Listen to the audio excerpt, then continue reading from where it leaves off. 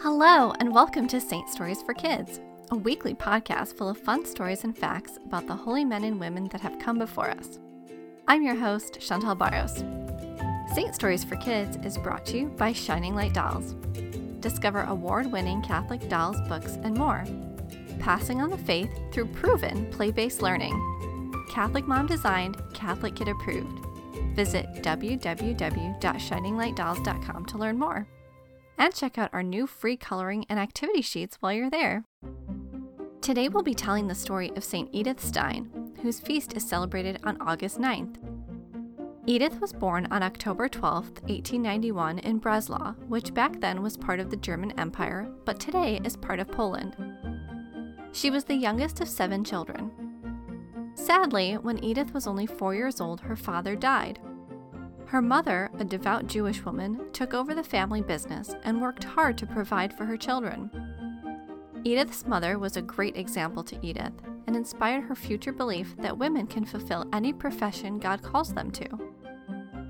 Her mother ensured her children had access to a good education, and as a result, Edith found her love of learning and after years of study and hard work, earned a doctorate degree in philosophy. Edith had abandoned the faith of her family, Judaism, and become an atheist as a young teenager. However, she never stopped searching for the truth. Many things influenced her, including her friends and her studies. Eventually, Edith decided that she had found the truth in Catholicism and decided to be baptized. While she wanted to join the Carmelite order, she was advised to delay entry because her great mind could be used to teach and lecture outside of the convent first, and because her elderly mother still needed her. During this time, the Nazis were gaining power in Germany, and the persecution of the Jewish people was increasing. Edith decided it was time for her to fulfill her dream of joining the Carmelites. When she joined the order, Edith took the name Teresa Benedicta of the Cross, after Saint Teresa of Avila. Edith worked in the convent teaching the other sisters and writing. Then, in 1942, the arrest of all Jewish converts was ordered, and Edith was taken to the Auschwitz concentration camp where she was murdered by the Nazis. St. Edith Stein is the patron saint of Europe, Jewish converts, martyrs, and the loss of parents. Now it's time for our story. Edith and her friend talked and laughed as they walked through the busy streets of Frankfurt.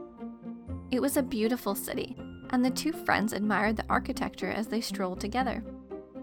They soon found themselves in the older part of the city where the cathedral stood. It was a glorious building reaching high to the sky. Edith's friend tugged at her sleeve. "Let's go inside, Edith. The cathedral is open and we can see all the details of the architecture better from the inside." Edith agreed, always willing and excited to learn something new. Neither of the two women were Catholic. Edith had been raised Jewish but no longer practiced.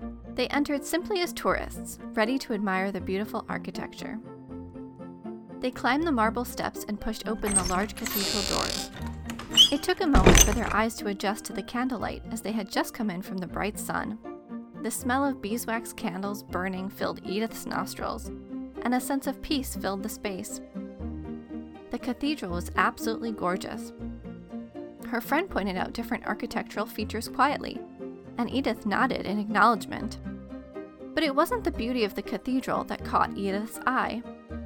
Near the front of the church knelt a woman, her baskets from shopping at the nearby marketplace sticking out the end of the pew. The woman was completely lost in prayer, all by herself in the huge cathedral. Edith was taken aback. She had never seen anything like this before at the Jewish synagogues or Protestant churches she had visited. This woman looked like she was there praying to someone. She wasn't just there for the service. She looked like she was visiting someone. The woman from the market stuck in Edith's mind.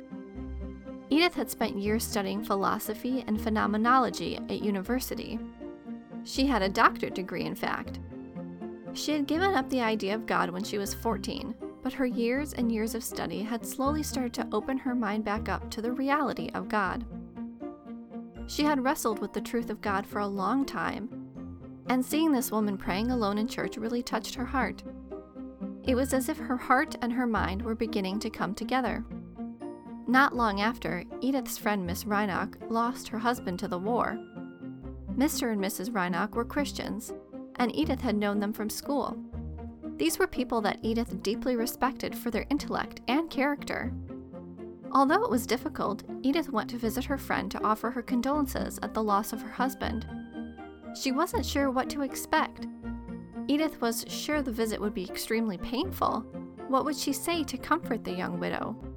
But to Edith's shock, Mrs. Reinach was not broken by the death of her young husband. Her faith was keeping her afloat. "I will see him again," Mrs. Reinach told Edith. "Christ has defeated death, and we will be reunited again." The bravery and witness of her friend in the face of such tragedy again deeply impacted Edith, and it was at that moment that Edith began to feel called by Christ. But Edith's conversion to Catholicism wasn't complete. Some saints, like St. Paul, have a big moment where everything clicks and their life changes all at once. But it wasn't that way for St. Edith Stein. She wrestled with the question of faith for a long time and continued on the path of her life as she tried to figure out what to do. It wasn't until the summer of 1921 that Edith decided to become a Catholic. It was the middle of summer. She was staying at her friend's house when she happened to pick up the autobiography of another great saint, Saint Teresa of Avila. The book was small and unassuming, but Edith was alone in the house for the night and was looking for something to entertain her. She sat down in the living room with the book and couldn't put it down. She stayed up the whole night reading, and when she finished, she put it down and simply said, "This is the truth." Edith never told anyone what was in that particular book that finalized her conversion. It was between her and God alone. The next day, Edith went to town and bought a catechism and began studying to enter the Catholic Church. She was baptized less than 6 months later on January 1st, 1922, at age 31.